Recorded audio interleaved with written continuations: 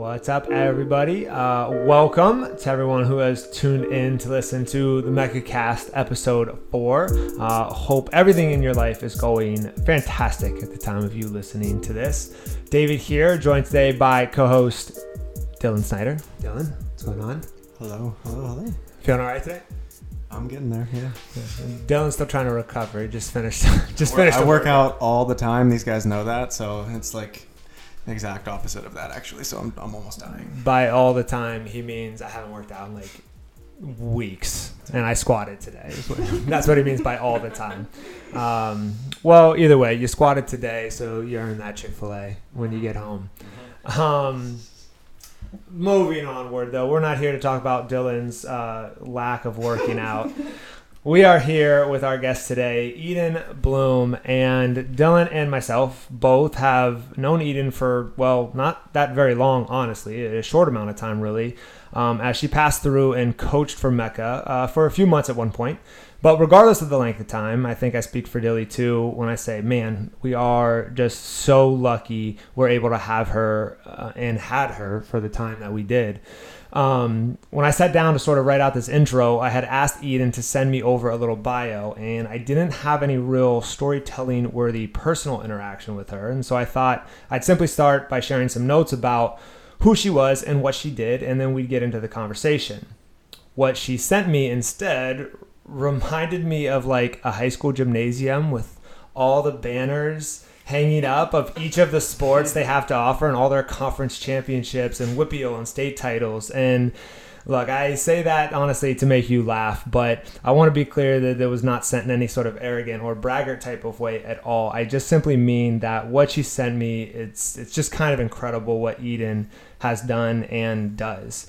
So what I'm going to do is just list off some of these certifications and accomplishments, and then you, the listener, can wonder for the rest of the podcast how we tricked someone so incredibly talented and qualified to come onto this show, not to mention work for Mecha for a short period of time. So here we go, the resume, if you will. Eden is a certified strength and conditioning specialist, a functional range conditioning mobility specialist. She has a bachelor's degree in human biology and describes some of her core beliefs coming from being a movement, quote-unquote, junkie. She kind of opposes the current sedentary lifestyle that a lot of us are living, believing that the more movement, the better. Don't we all?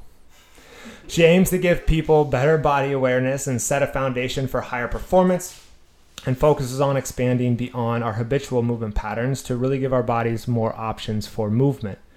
She coached both Body Lab and Boot Camp here at Mecha, as well as developed our first ever teen athlete camp over the summer. And side note, like I said before class, hope you come back for that next summer. We'll keep that rolling. She is currently the head coach of the Chatham University cross country and track and field teams, which is also her alma mater. In her time there, she has coached a conference champion in the men's triple jump, which is the first individual men's title for the school. She also has two current athletes, Lexi Page Boyd and Brent Bludder, who broke the women's discus and hammer throw records and the men's javelin record, respectively. She designs all the strength training for both cross-country and track and field teams. She is bringing in what is currently the largest recruiting class ever for the university. As a student, Eden still holds both the indoor and outdoor triple jump records for the school, and she did this all while competing as a 3-sport athlete through college: cross-country, basketball, and track and field. She has been a performance coach for the last few years throughout the Pittsburgh area, working with combative athletes, basketball athletes, and young runners and endurance athletes, and is currently working on becoming a better jiu-jitsu athlete herself. Oh, and by the way, you're like 3 years out of college. So, yeah. Yeah, I don't know how many. 3? yeah. A lot less time out of college than the rest of us. But thanks for being here, Eden. How are you today? Oh, I'm good, thank you. I'm like a little teary-eyed after that long introduction. I'm like, oh, did I write all that? So thanks for having me.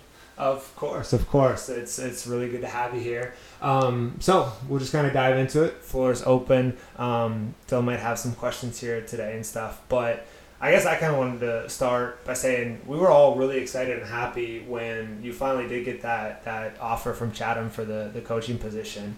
And aside from the facts and the accolades of the situation, just kind of fill us in. How's it going? Are you loving it? What are some challenges that you're facing? Let's just open this up. Yeah, I mean, it's really sad to leave being at Mecca every day, but it's been awesome so far. As you mentioned, we did bring in a large recruiting class this year. Chatham in general brought in their largest ever first-year class, so there's just a lot more people on campus. So a really different environment than when I was there, when I was an athlete, but also over the last 2 years when no one's really been there in person. So just to come in this year and have everyone back and have no restrictions and have a full competition schedule and all those kinds of things has really been cool, and then to be in charge of that has been even more cool. But it is definitely a lot of work. I mean, I've been an assistant with the program for the past 2 years, and in that time did take on a lot of responsibility outside of, programming and coaching the jumpers and all those kinds of things, and helped a little bit with recruiting and other administrative duties, but doing it all as the head coach is obviously a different story. But it's very exciting. I mean, we have a very supportive athletics administration, so I've had a lot of help. I've definitely learned a lot, and it's only been 2.5 months. So knowing that we have an indoor season that is coming up, wrapping up our cross country season over the next 3 weeks, and then a full outdoor season. I mean, I'm anticipating learning a lot more. But yeah, really excited to get into those seasons and add some assistance to my coaching staff so that I'm not alone anymore, and to help, bounce ideas off people and learn a little bit from other coaches and give them their start too. I'm really excited about that. That's awesome. And actually, I wasn't even thinking about this, but when you said it, I kind of thought about, well, as much as I want to get into the athletes and the coaching side of it, is as a head coach, you kind of have to build a staff too. Yeah. So what is that like? I mean, in one sense, you're hiring people for real jobs, but also briefly what we talked about even before we kind of turned the mics on is you're trying to build a culture there too. So what's that approach? What do you think you're looking for as far as a culture is concerned, and what do you think makes the best staff? Sure. I mean, it's been hard, but like I just said, it's one thing that I was really excited about becoming a head coach, is just knowing that there are people who are really interested in getting into coaching, and that is your first step. So being a smaller university and being in the position to coach both cross country and track and field, you obviously have a lot of coaching needs. Mm-hmm. So for track, you need a throws coach, you need a sprints coach, you need a distance coach. Some programs have a mid-distance coach, you need a jumps coach. And then it's nice too if you have someone else who can be responsible for the strength and conditioning. Now, that being said, being at a smaller university, then sometimes you have to wear a lot of hats. So I do have a really good throws coach who's been here, and I kept him from the previous staff. And we've added a couple more in there and a couple volunteer roles. So, I mean, really I'm looking for someone, first and foremost, who cares about your athletes. So regardless of where I'm coaching, and that's one thing that I really learned coaching at the high school level, is you have to put so much time in just developing that person. And especially over the last 2 years with a lot of these kids not being in school, not having any kind of social interaction, you really need a staff that's just going to love those athletes to death. It's going to be available and that really cares about them and what they're doing outside of sport. So that's been first and foremost what I'm looking for in someone who's coming on staff. And then secondly is that they have a desire to be there, right? So obviously you have to know a little bit about the sport, but in any coaching position, I'd rather you be willing to learn and willing to put the time in than be an expert in that area if you can't communicate that well to the athletes or to me or work well with others. So just loving your athletes to death and really wanting to be there. And sometimes that can be hard. I mean, coaches don't get paid the most money in the world unless, some of them do. But for the most part, you don't go into coaching for the money. So, it's been, that's one of the biggest challenge, I think, is hiring a good staff and just making sure that you have people that are willing to put the time in, knowing what they're getting out of it. But, I mean, at the end of the day, you're getting a lot out of it if you're putting a lot into your athletes. So, yeah, it's been interesting. Yeah, I'm sure. I love that. We talk about that here too, even coaching at a gym, instructing or leading a class. There's not a lot of money in it. It can reap some other rewards, but yeah, showing up for a paycheck, we've got people here who care. Mm-hmm. And it's such an interesting, I think maybe for myself too, I always kind of imagined that I would be coaching. I always wanted to coach basketball. I'm coaching in a very much different realm now, but the care is it's always interesting to hear people talk about that as like the number one priority, because when you're thinking about someone coaching at the collegiate level, like they must have a lot of knowledge. And certainly, obviously, your resume speaks for itself. We'll probably keep making jokes about it. But, like, you have all the accolades, you have all the knowledge, you have all the letters that follow your name. But it still comes down to, do you want to be here, and do you care about the athletes? So, if that's the number one thing, I feel like there's this other element that we're not just really trying to build athletes, especially at, like, college level. Like, they're still kids. Like, Right. what are you really trying to build? Relationships. So, like I said, and I'll keep coming back to this, just, coming off the pandemic or still being in the pandemic, however you're looking at it. A lot of... Yes, both. Right. A lot of relationships have struggled. And, especially then being on a college campus, you're like, well, maybe the professors don't have office hours. Maybe they don't get to go home. Last year, I had athletes that, like, we didn't have a spring break. And if we did, like, they weren't allowed to go home. Thanksgiving, like, we didn't come back because if you went away, you had to quarantine or you weren't allowed to be on the team. Not allowed, but, like, there were some restrictions in place. So, coming off of that, you're noticing that they're looking for a good relationship, whether that be with their teammates, with their coaches, with, their professors. There's just a really big void there right now. So, I mean, one thing, and looking back on my athletic career, there are a few mentors that, I have from each phase of life, whether that be, my high school cross-country coach and track coach who was also my chemistry teacher, or, being my track and field coach that I had in college who was willing to take the time to explain training to me and, write those letters of recommendation, and, who I still keep in touch with now. Or to watching, the head coach that I coach with at a high school level, seeing the relationships that he's built over 35 years and seeing those athletes, reach out to him and invite him to weddings and, ask him for advice in their jobs and all those kinds of things. Like, you're helping those kids realize, how to structure their day, how to, to ask for help, how to find people that, are going to be supportive for them. And that's something that they're going to take well beyond, our one season, or for us, 3 seasons a year, or whatever it is. So, yeah, I mean, that's what I'm looking at. I think you hit the nail on the head, because, like, I guess mine's a totally different perspective, because you have those relationships with, like, other coaches and stuff. For me, my high school program, no one cared about it at all, and it was like a fading sport. And they only cared about the football team, which is all well and good. And the coach did his best, but wasn't there for the money, was just kind of there to help out some kids. And then he even got into college. And when I got there, it was kind of like an old school mentality where, like, they used to be the best and they're kind of just still relying on that, even though we're nowhere near the best anymore. And the only relationship I would have with anyone that I've been coached by is my assistant coach at the time, my senior year, who really stepped up and, like, showed that passion and love and care. And you see, like, people in the NBA and stuff, they're, like, texting their college coaches and they still talk and stuff. I'm like, I've never had that, so that's really cool. Yeah, that's probably got to be a pretty awesome thing to experience as a coach. So I feel like I certainly have a few coaches myself that I look back on and I'm like, oh yeah, like they made a difference. Mm-hmm. And it's funny because it, like, it's not necessarily always at, like, the last level you were at. It's like I can think back to some of, like, my middle school basketball coaches. Mm-hmm. I'm like, they certainly didn't teach me the most about basketball. So, like, what is it about them that I'm like, oh, they were the best coach? Mm-hmm. I guess it opens the question, like, what is... I mean, it's circling around this idea of relationships, obviously, because that's how we got to this question. But, like, what makes a good athletic coach?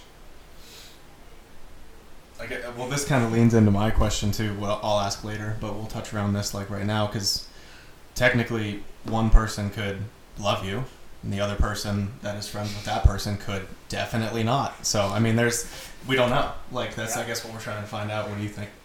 Yeah, I mean, I just putting the time in. I mean, and we had a similar conversation on our team this week, and, there will always be, and regardless of the situation, whether it's at work and even within your family, your friends group, like, there will obviously be people that you gravitate towards and you spend a lot of time with, and you have that coaching. Like, you have kids who want to know more, who ask a lot of questions, who, maybe like to hang out with their coach more than their friends, which was, probably me, like, like depending on how big the class size is on the team too, right? Like how many people are in your class, all those kinds of things. But just putting the time in, because if you have coaches that aren't, answering their calls or answering their emails or text messages or however you communicate with your team isn't going to ask anything of you. And if they're not asking anything of you, they're probably not going to remember you unless it's a very bad situation and they look at it that way. So, I mean, just putting the time in and creating an environment that is positive, but then also something that they want to be a part of and that they'll remember that way. So, I mean, I think just showing you care, right? No one knows how much you care until you show them or something along those lines, right? Something like that. It works. So, you quote it here first. Right. Right. Put the time in. Yeah, and I like that too, and it definitely speaks to like there is like a different level of commitment from athletes too, right? Like, I think we look back on our careers and like, there are definitely sports that we took really seriously by no fault of any coach. Just was like, I know for me it was like the basketball thing and the baseball thing. I was like, I'm doing this. I want to do this. So you seek out that extra coaching, and if you get it back, you probably like that coach. But I can also remember guys I played with who would not ask for help, but needed it and still got it. And those are the coaches that I look at that like, maybe that's it. Maybe you're there for the ones who are asking for it, but also you're knowing the right buttons to press for the ones who need it but aren't asking for it. No, that's an interesting space for sure. I think student athletes build better lives just by having coaches in their lives that aren't afraid to tell them the hard truths. And like if I'm thinking about it, when I was making the decision to try for basketball in high school or continue swimming, I asked the basketball coach like after 2 weeks, and I've already made the team and stuff, but I realized like I have a long way to go. I just straight up asked him, I was like, hey, if I'm trying to get a scholarship and I have a background in swimming, I know it's going to be a couple years before I even get some playing time. Like, is it a possibility? Do you think I'm good enough, or should I swim? Thankfully, he was like, yeah, man, you should swim. So, I mean, luckily, though, he told me the truth, and, like, I can take that hard truth, and I learned from that, But that's, I mean, how old were you when you did that? 9th grade. Right, like, so you're 14. Yeah. Right? 14 years old. Like, I have to say, most 14-year-olds are not going to do that, and they're not going to ask those questions, and they're not going to be that responsive to the negative feedback. So, again, like, how do you... It's almost as if, as a coach, you have to breed that mindset in athletes. You have to somehow teach and show and coach your athletes to take truth as, like, truth. Not as I dislike you. Not as, like, when I say you're bad at this, that you are a bad person. Just that, like, there's room for improvement to achieve what we're trying to achieve here, which on one sense is like, yeah, like championships, I guess, or winning, but also the other thing is like, maybe it's just like, can I show you a blueprint for improving? And whether that's winning or getting a championship, it's still a blueprint that you can take to improve at your future job or in your future relationships. Right. Yeah. And I mean, that's one, we spend a lot of time on that, right? We have a lot of goal setting meetings, and whether that be short term, long term, like throughout the course of your 4 years here, what are you doing next week? What are you doing today? And then we revisit that. Just having someone who knows what you're looking to get out of it, regardless of whether that's, a championship or a time, or if that's something that has to do with your schoolwork or building relationships. Like, the amount of goals that athletes have shared with me, they're far ranging. So just getting that point across that this is not just something that we're doing to get you better at running, but it's something that we're doing to get you better for everything that you'll do after this. So that's something that, we spend a lot of time just setting goals and helping keep each other accountable. So I love that approach. I'd love to see that, I think, even at the high school level, for young athletes and stuff. And I think even in the gym here, we're working, I guess we would say, with adults here, but still, I think we do try to promote an atmosphere that says, like, yeah, I mean, we're squatting today, but really it's about the intent and your approach to the squatting, because you can take this intent and approach to your sleep and your job and, again, your relationships. I think about this question too, because I think it influences us as coaches. But what do you think, like, personally, is the number one thing, like, you took away as an athlete from sports? Like, if, and maybe you can't pinpoint it, maybe it's a concept or you need to talk around it a little bit. But yeah, if I just kind of sat down and asked that question to you, like, like track and field, cross country, maybe you're a better runner, but like, what did that really do for you? Why did you do that? Why did you pursue those things? What did you feel like the sport, rather than maybe a coach, gave back to you? I mean, it's a really good question, one that I think about a lot. I think overall, I mean, and it sounds like everyone says this, right? Like discipline, work ethic, but it's only been recently that I've realized that it's come from sport. I mean, I grew up playing a lot of sports. Like, I started gymnastics when I was 2, and then you'd pick up ice skating, basketball, soccer, like dance, cheerleading, track and field, cross country, basketball, golf. Like, I tried all of it, right? But then you leave school. Almost as long as her resume. Yeah, I mean, it's a long list. But then it's like from such a young age, it was like I left school and I went to a practice after school, and then my mom would like bring me dinner, and we would go to dance class for 6 hours, and then you come home and like you do it all over again. And now looking back, it's like, well, I can't coach because I don't make enough money to be a coach. And the last couple of years, it's like that I wanted to be a coach, so how can I make the money to make it work? So it was, and you guys know here especially, it's like I would coach here and have this other job and coach here, and that's one, how you get so much coaching experience, because you have to piecemeal it all together.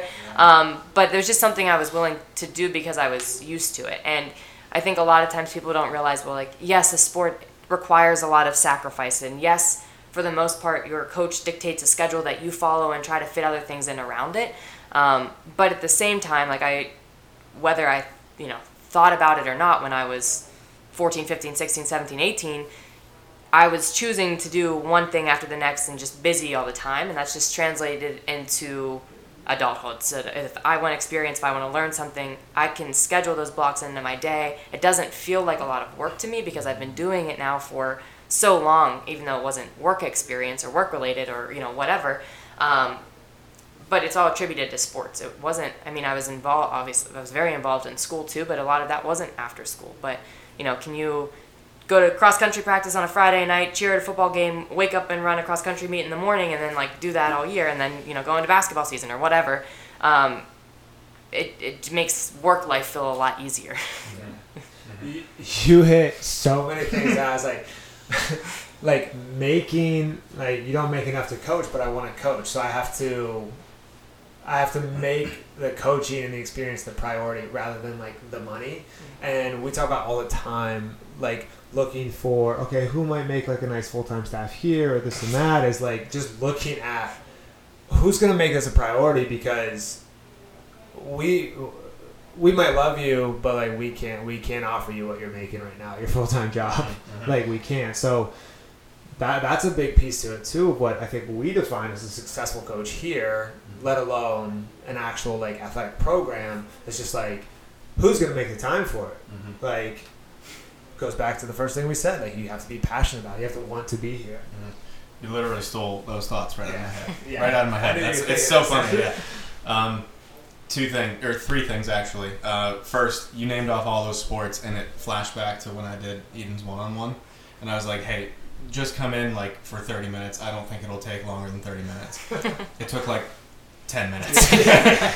You moved super well, and I was like, yeah, this isn't hard at all. And like, you picked up the Olympic lifts fast, so I yeah, totally. Makes sense now. Makes sense, yeah. Okay. The second thing, you like spoke on the word choosing. Like, yeah, there's so many people nowadays, they look at their calendar, they look at their list, or they just roll or wake up in bed and they're like, I have so much to do today. But early on, taking those choices and understanding, yes, what I want to go to is this. I have to make these choices now, so I'm going to build this habit, and you just decide and you go, And that shows in your character still. Like, that's how we saw you. And then the third thing, when it gets into that full-time stuff, that's we literally would have our one-on-ones, and we would think, like, who should we, like, look at for full-time if it's possible. And I've even had side combos with you, and I even said we tried. You came up we so tried, many yeah, times. we tried so many times. Like, Eden, right? Everyone's on board with Eden. Yeah, let's make Eden full-time, yeah? And I brought it to the table, and I was like, listen, guys, she has a lot of stuff to do. And, like, I kept, because I would see, like, we're early in the mornings, and I'm like, hey, what do you got for today? And you're like, well, this, and then this. And I was like, you were here last night, right? And you're like, yeah. I was like, did you sleep? You were like, yeah. And I'm like, we saw how much you had, and that shows over, too. So, yeah. Yeah, it is pretty cool to see how it can lead to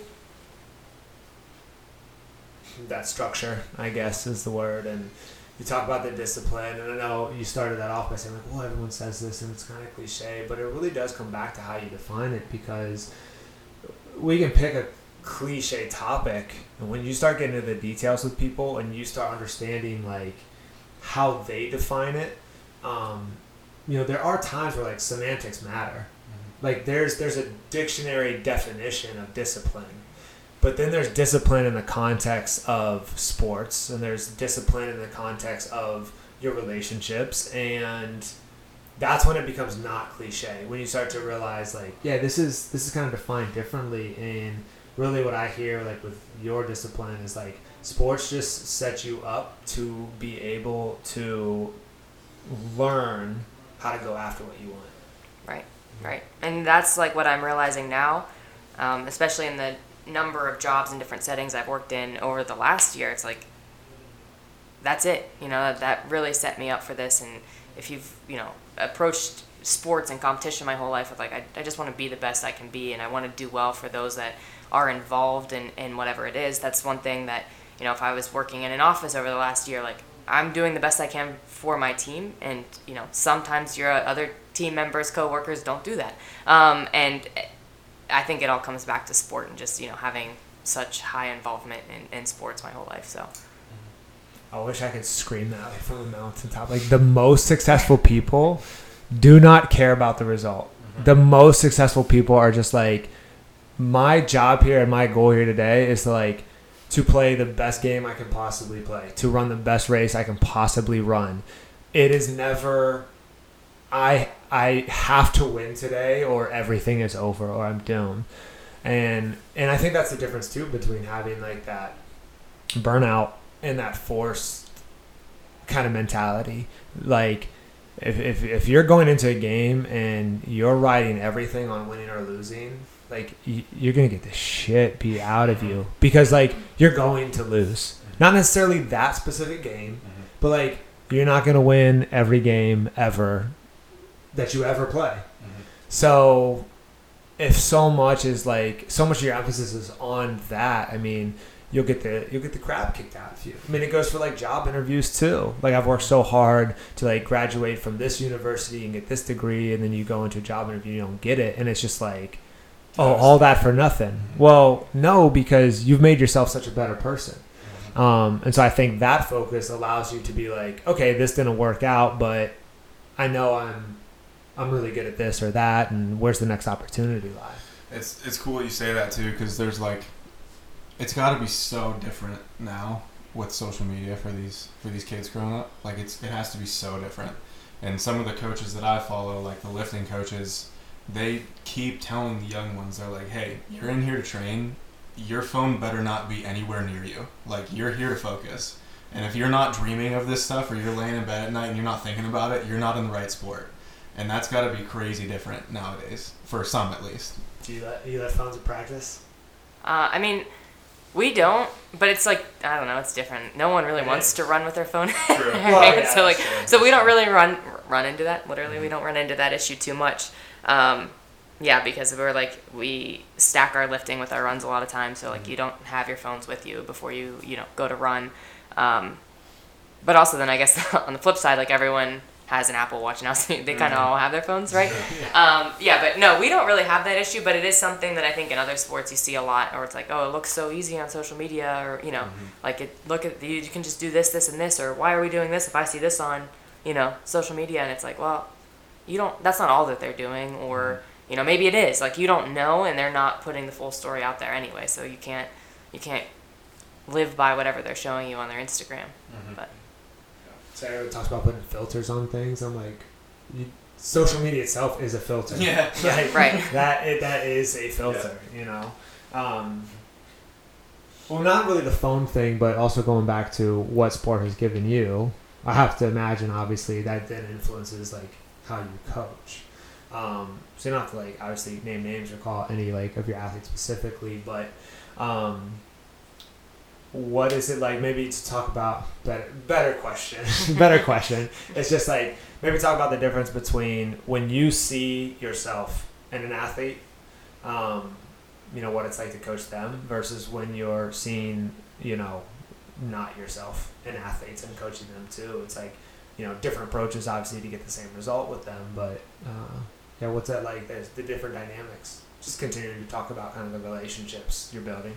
Yeah, I mean, like we touched on earlier, like all athletes, they want something different out of kind of of sport. So, there are definitely, you do have athletes that you're like, wow, I see a lot of myself in this, where you see like a lot of yourself as an athlete at that time, or potentially a lot of yourself as you are now. And I think that's one thing that's been cool coaching is like, you had this experience as an athlete, you have this experience post-athlete, even though I still consider myself an athlete. And then, you have the experience coaching, and sometimes it's hard to, I don't really know how to put this, like, not remember, but it's like, you have to think back of your journey through athletics too. And there are different, like, my relationship with athletics has changed over all of the years that I've been an athlete. So there are so many different points that I'm able to kind of like look at an athlete and say, oh, they're experiencing this in a similar way that I experienced this season in that year. And I have this athlete that's like, oh, that was me when I was competing in graduate school, because by that point I'd been a collegiate athlete for 5 years and finally figured it out, so all of these things you're seeing, you're like, man, they got to it earlier. So like, just because I've had such diverse experiences and have such, a long history with it, I think that you're able to pick out different pieces of all of your athletes and kind of figure out what kind of headspace they're in, what they're looking to get out of it, and how you can best help them get there. Does that kind of answer? Yeah, and I think that's actually great advice for like any coach, whether it be like an athletic program or a CrossFit coach at a gym or even something like a yoga instructor, is not putting that sort of Disney-like film over your life and your experience. Like, being able to step back and say, well, yeah, in the grand scheme of things, I talk about my sport career like it was this magical thing and it gave me all this stuff, but I can also look back and see the reality of it was like, yeah, there were years where I was like, no, I'm done with this shit, and then there were years where I'm like, I will do nothing but this for the rest of my life. It's really awesome to hear that perspective and talk about, I can kind of remember all those different phases and see those in different athletes. And that's your connection mark. That's your relationship mark right there. It can really like spurt from there. So if we're continuing talking about, I feel like we've been circling around this, like, what's it mean to coach? What's it like to coach? What is a coach? And stuff like that. What are like different approaches that you've taken for collegiate athletes or sport-specific athletes versus coaching at a gym like Mecca? I got to feel a way different approach to like boot camp class here than we got training today and we got to meet tomorrow. Yeah, it's very different experiences. Even coaching at different levels, even of the same sport or different sports, or being on a team setting, high school setting, whatever it is, they're all very different. But I think in any place, it's one thing that's helped me the most is knowing my role. So obviously it's like, yes, I am head coach, but that role is bigger than head coach, because then you have to fill all these little voids that we're talking about kind of, and give the training and, be the contact point for everything. But like when you're an assistant coach, it's like, what is my role? Okay, there is a sport-specific thing that I need to do, and there is training that I'm responsible for, but I am like the contact with if they're afraid to talk to the head coach. And I feel like, I mean, even in like if you're coaching in a gym and more Gen Pop, like you still have a lot of those roles, right? Like, you know, someone can talk to me like, hey, I'm here every morning at 6 a.m. boot camp, and what are they doing CrossFit today? That looks fun, but also I'm scared, and Dylan is scary. So, you know, you have like a lot of those conversations too, because you're still not like, I'm not Dylan, you know? Right. So if those people have questions and feel more comfortable talking to me, like that's my role, you know, to the extent that I can explain to them what they're doing in CrossFit and why, and then directing them onwards. So I think that explains a little bit of that. How can I go a little bit deeper into that? Yeah, I mean, no, it's awesome. And I think you see this in professional sports a lot. Like, you know, coordinators or position specialists like coaches, they do, you know, such a good job, and then they get the opportunity for a head coaching job or head manager job of, you know, whatever sport it may be, and then no, if we're talking about results, no success as like a head coach. And it's like, how does that happen? They've never not produced. Mm-hmm. And I think it does speak to knowing your role. Like sometimes in those coordinators and those assistant positions is a very specifically defined role, and head coach is like, now you're in charge of everything. You're like, well, what's everything? And they're just like, oh, I don't know, it's everything. You know, figure it out. So that's a new space too. It's like not only are you in charge of coaching your athletes and developing programs and things like that, but you also kind of have to figure yourself out in that space. So yeah, what's figuring yourself out been like since you got this job? I mean, like I said, I've learned a lot, and I think that like now this conversation goes back to like hiring your support staff. Yeah. But it takes some time, and when you just get thrown into it, and you're like, okay, well, what can I manage, and what do I feel comfortable being the specialist at? And I mean, you're in a unique position.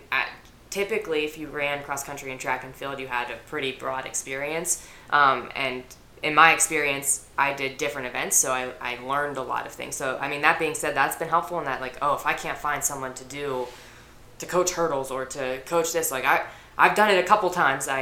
We can get through it. Yeah. But that's been the hardest part is, you know, prioritizing all of the things that you need to get done, and what would you feel comfortable giving to someone else if they can give you a couple more hours a week outside of sport coaching, and, you know, filling in those gaps in your day, because it is everything, and you don't realize what everything is until it's like, you have expense reports and travel itineraries, and did you get a coach bus, and will that bus break down, and like we need new gear, and our uniforms are 3 months late because of COVID, and you know, like all of these kinds of things, and you're just like, what else could go wrong, you know? So it's a lot of trial and error, but I mean, at the end of the day, when things have gone wrong, and we've had days that things have gone really wrong, and I'm like, oh my God, I don't know if I can even face my team tomorrow, you know, and they're like, Coach, you're doing a good job, because as long as they have an environment that they want to come to, I can figure out the rest of that stuff. And, you know, track season doesn't start for a few more weeks, so if we need to find a different coach, or if that coach is not a good fit or whatever, we'll get that stuff, but my role is making sure that you're having a good time. So that's been one thing that's like, yes, I have so many different hats, and there are so many different roles that need to be fulfilled, but at the end of the day, if I don't get X, Y, and Z done, my, you know, athletic department knows it will get done.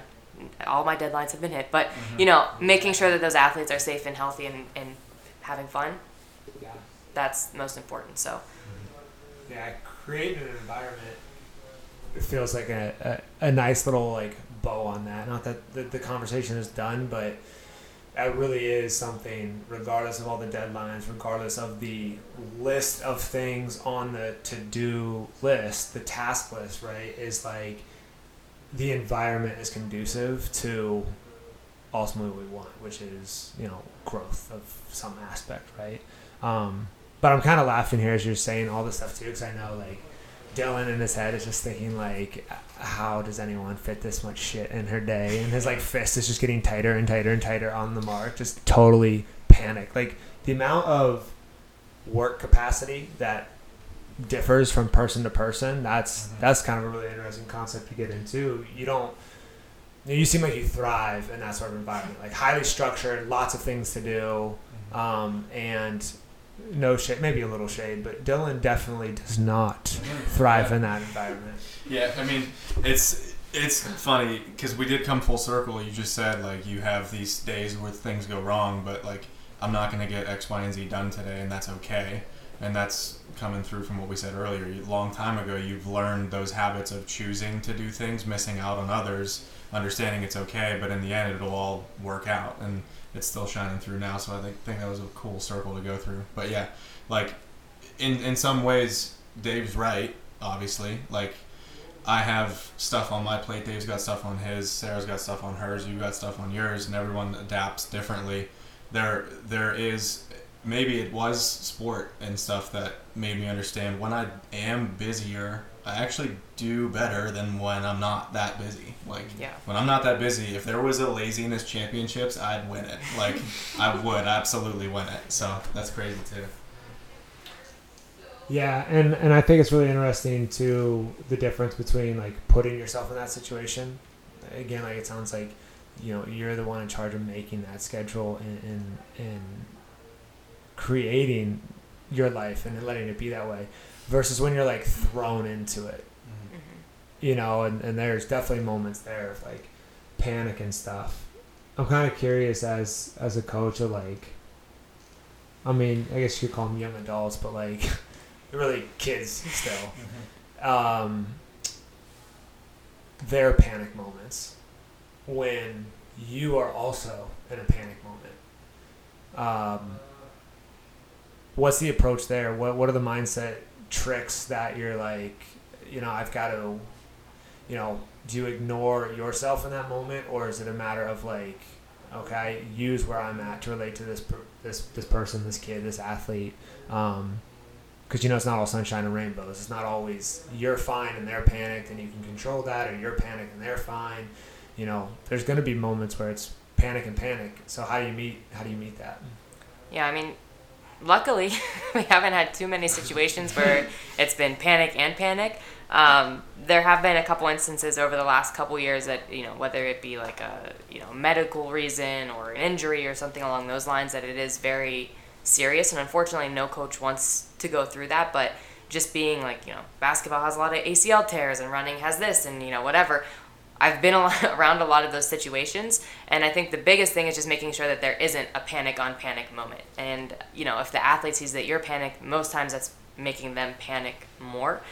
So just trying to forget about whatever might be stressful for me and making sure that, once again, like they're in a safe environment so that we can get through it. And then controlling whatever it is I can control. If you have to call an ambulance or go to the ER or whatever, because that's happened, just making sure that I can control the fact that I can talk to the doctor because they can't, or, I can reach out to family members or whatever because they can't, or, and that's an extreme case, but just finding a way to realize that if they're panicked, like they need something to kind of hold on to, and you're probably that person. So making sure that there isn't a panic on panic moment is as much as possible. But I think that, for the most part, whenever I'm around athletes, like I tend to forget what my panic, moments are, or like if there are things that are bothering me, like that tends to be like, all right, athletes are here, and then they're gone, and then you can think about it, because in the moment, like we've talked about, it's all like, this is our team environment, what does our team need, and then if I'm removed, I can focus on whatever I need to do. So that's probably, that is the way that I have approached everything. Luckily or unluckily, like I said, I've been in some extreme cases so far, so like it's been good to have those under the belt so that those lesser, and not even, I don't want to say lesser, but,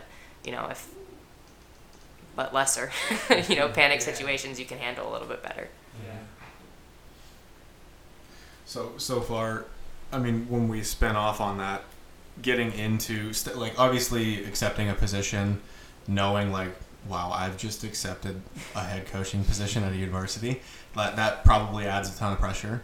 Has there been anything surprisingly going the different way, the opposite way of what you thought it would? Like, has anything been, you thought it was going to be extremely hard, that's actually not? Has anything been very the opposite? Anything like that?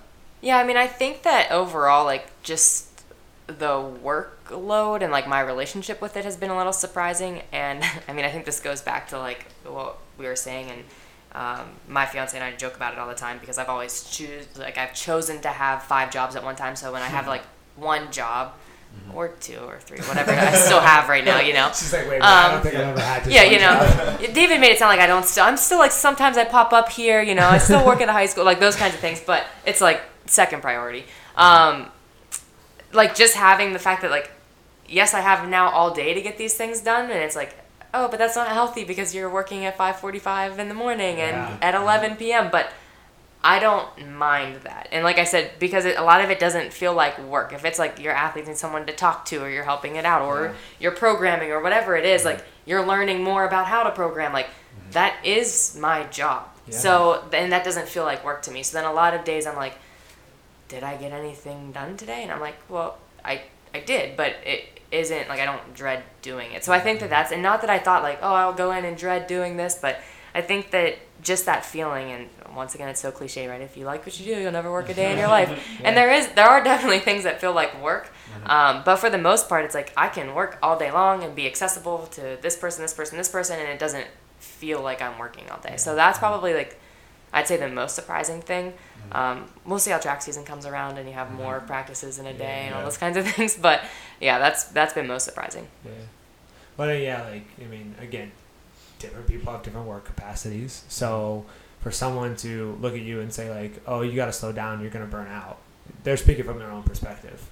They're looking at it as like, if I did all of that, I would be burnt out. Therefore, you need to watch because you'll get burnt out. And that's not necessarily true. Like, being able, I think, to have that introspection and say, no, this is okay to me. Like, this is okay. But it does kind of beg the question of, you know, when do you get? Because coaching, any level, any capacity, and we've talked about it in all 3 previous episodes, and we really talked about it a lot here, is like, it's about giving. It's not just about the programming, not just about building the athlete. It's about building like the person, and it's a job full of giving. You have to give your time to studying and learning new techniques and new training. You have to give your emotional well-being to the athlete who's injured and is really worried about their career or their health. And it's just give. Where do you take time in such a busy schedule that, again, you love, but where do you get? And don't come at me with like, oh, whenever they're happy, I get so much from that. Like, yeah, we all do. It feels good when something like you've done helps someone actually get to where they want to be. But yeah, where do you get? Is it a pause? Would you explain it as something different? Like, yeah, I mean, well, even though you said don't say that, there are a lot of times that help us define it better. Right, there are a lot of times like not just seeing them happy, but I do have. I mean, Chatham has a lot of health profession programs, and we have a lot of athletes who are like exercise science majors and all those kinds of things. So one thing that I really, really love about being in this position is like helping them find internships or, you know, volunteer opportunities or those kinds of things, and then getting to talk about things that they're learning. So like, even though I'm not, and coaching is definitely teaching, but I'm not their teacher or professor. Sure. That's one thing that I feel like I get something back, because then I get to have these conversations much like we would have when we're sitting here, but with someone who's just learning it for the first time and might not have been able to apply it yet, or getting to share, although still kind of small, but growing network with, you know, these young adults and finding them a place that they can go work, and then hearing like, wow, that athlete that you sent me, like, they're really good. And I'm like, oh, good, because it has nothing to do with athletics. Like, they're just a good person. So like that kind of stuff is nice. And I think that once again, that goes back to like how much time you're putting into, you know, your athletes outside of just making sure that they're good athletes. So I like to hear that there are things that, one, that they want to do outside of athletics and outside of mandatory things they have to do for school, and then 2, that they're doing really well and that I could help them get there. But then outside of that, I mean, I definitely do schedule time to make sure that I get whatever I want out of life too, because it's, if you're telling your athletes like, you need to set goals and you need to do this and, you know, whatever, then you have to do it too. So there, you know, I still make sure that there is something competitive that I'm working towards, or there's some kind of skill that I'm looking to get, or, setting some goals, setting time aside every day, or, at least 4 days a week or whatever it is to make sure that I'm getting X, Y, and Z done. That's my time where I can be like, okay, I really can't answer anything at this point. I am offline for an hour or an hour and a half or whatever, and I can get that time to myself, because it is long. And coaching, it's long hours, and especially in this sport, especially at a small school, like, it is 3 seasons out of the year. It is 6 or 7 days a week. Like, when you have a day off, you have to go watch a high school meet or whatever. Like, that's a lot of stuff. Yeah, I would say we didn't even get to recruiting. Yeah, so process of it. Right, so I do have to make sure that I am scheduling time for myself, because obviously some weeks will be heavier than others, and you won't have time to do it. But then a lot of other coaches can be like, oh, I'll get through fall ball, and then I have the season off, or once we get through fall, and then we have a spring session, but we get a season off. Like, there isn't a season off for running. No. So, I'm like, they're like, when do you get off? I'm like, Christmas break? I don't know. There's 1 hour on Christmas Day that I don't have anything planned at the moment. Right. So, making sure, just keeping that in mind, that it is such a long year. You have to find time every day, because it adds up. And if you're waiting to be like, oh, it's the end of the season or whatever, that means that maybe June through August you have off. Like, maybe. But you still are working, and you still are recruiting, and you still are making sure that you're, learning so that you can have a really good program when your athletes come in the fall. So, that's when I get, that's what I get. Sure. Yeah. I do want to bring up the recruiting thing real quick, and this doesn't have to be, a 40-minute conversation, but in the scope of, building an environment and caring about growing the person, and really giving, if coaching is giving people tools to be successful in life, not just at the sport itself. So then you have this aspect of recruiting where you kind of have to be a judge. You have to show up, and you have a 16 or a 17 or an 18-year-old kid, and there is an element of having to be like, you're good enough, you're not good enough. And that hurts me to kind of say that out loud. So I know there's a lot more to it.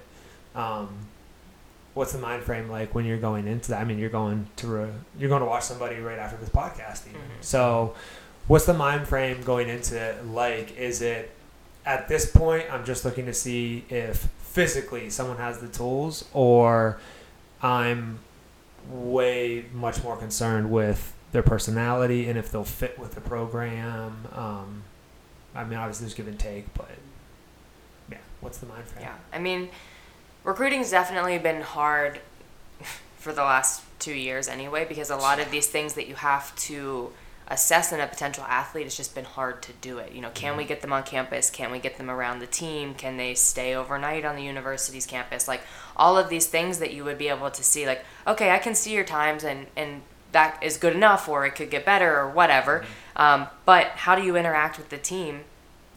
We don't know. And, unfortunately, we're in a position right now where we're not hosting overnight visits. Like, yes, they can come and visit, and that's what a lot of schools are kind of grappling with, but it really is like, okay, how do they talk to you in person? Like, does it seem like they are okay building relationships with someone they don't really know right away? Just because, like I said, based on the last 2 years, that's been something that they haven't had an opportunity to do. So making the most out of those, few interactions that you can have, and trying to get them around the team. So whenever we do have people on campus, do they fold themselves into a conversation really well? Are they asking to come to campus? Do they ask about what the team's like? Or are they just kind of like, yeah, I'm interested in running in school, cool, So, which you have a lot of those kids, because they don't know if they want to do it. They don't know if the school's right. They don't really know the questions that they want to ask. And that then becomes a harder judge, because it's, like you said, at some point they are 17, 18 years old, and they just might not know. But for the most part, if they're coming to a smaller Division III school, they know, hey, I'm not getting paid to do this. I have to, like the sport a lot. I have to know if I like the coach, and I have to like the team. So, those are, the big three. So when we get them on campus, I try to get my athletes around them as much as I can. And if I notice, athletes are asking them what their favorite snacks are, and they think that's not a weird conversation or whatever, like, then they're probably fine. So, all those kinds of things. And I think that one thing that's been helpful for me, and not every coach is going to have, this luxury, but being so familiar with the university and having it from a student perspective and a coach perspective, and, like, my sister went to the university too, like, I feel very comfortable to talk about things that your experience, everything that you need to know about it. And that's one thing that's been super helpful for me, because parents like to know that too. And also, like, when you're recruiting, you're not just recruiting the kid at this level, like, you're recruiting their family. And I think that a lot of times, people don't realize that. So, getting the parents involved, getting your athletes involved, if they have siblings or family, whoever is close to them, because the kid isn't making the decision on their own. So making sure that you do involve, more than just the athlete, and making sure that you're doing more than just, like, sending them some text messages, even though that's the only way that they'll answer you most of the time. They still love to get handwritten letters or, emails from athletes, those kinds of things that, just seem a little bit more, like, laborious and old school, but that's what they're going to connect with. Well, there's a level of, like, human touch with the extra handwritten letter. That sounds like 5 levels of human touch right there. That's insane, dude. But really, like, I mean, think about that. Like, you're a senior in high school or junior in high school, and you go to visit a campus, and their best athlete sends you a letter, and it's like, this place is awesome. Thanks for coming to visit. Hope I can see you here next year. That's like, man, like, you just feel, like, wanted. Mm-hmm. You just feel wanted. And that's a really healthy environment to have. Mm-hmm. It's interesting, though, because then you got to be careful with that. Like, oh, you promised me all these things. Mm-hmm. Well, I don't really promise you anything. We just said, like, we want to have you here. We think you're good. But, so again, you have to vet, too. Not only do they fit in personally, but do they have that ability to take, like, constructive feedback, too. Mm-hmm. There's a lot that goes into it. Yeah, that was really cool that you said about, like, family part.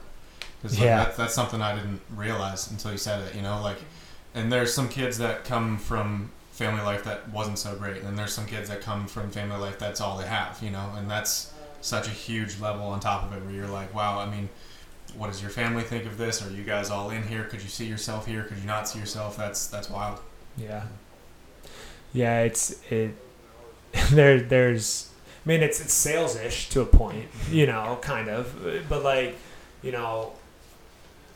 my cousin used to say, my cousin was, he's always kind of been in sales, and he's pretty successful at it, and I know, having conversations with him, one of the things he said is, whenever I go into a home to sell, I think he sells, like, software or whatever, business or a home or whatever, I don't know if I said home, a business, he's like, what I'm really trying to do is, like, the boss that I'm talking to, I'm trying to get him to like me so much that, like, he would want to, like, take me fishing.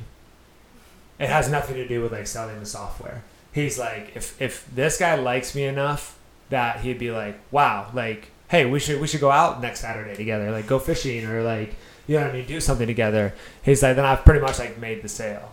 And it's the boss's decision, but it's going for the whole company. That's kind of how I think about it. Like, if you walk into home and mom and dad like you, it's not guaranteed, obviously, but it's just like, that's they're like, yeah, you can take our baby.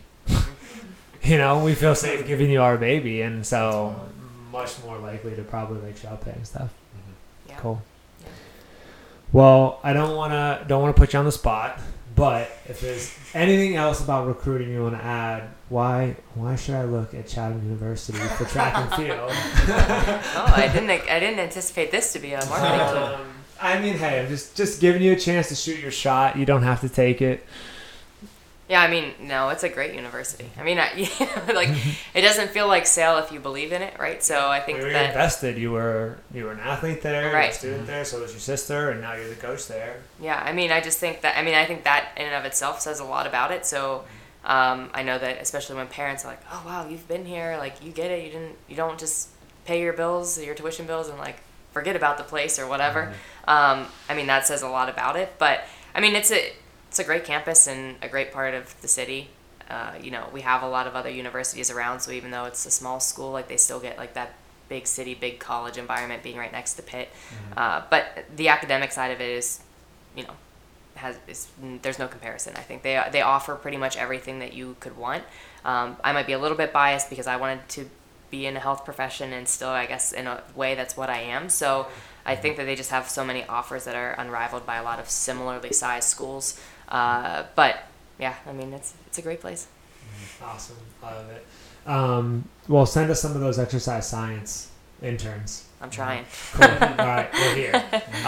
And then last thing, and we can add some of this in actual text, like when we post the episode itself. But if people are interested in getting a hold of you, whether it be for track and field, like recruiting and things like that, or just for some more knowledge on fitness itself. I know we didn't dive into that too much, but obviously the letters after your name speak for themselves. Where can they find you, and how can they get in contact with you? Sure. I mean, I email all the time, so you can send me an email at e.bloom@chatham.edu. Put that in the show notes because no one knows how to spell Chatham. Yeah.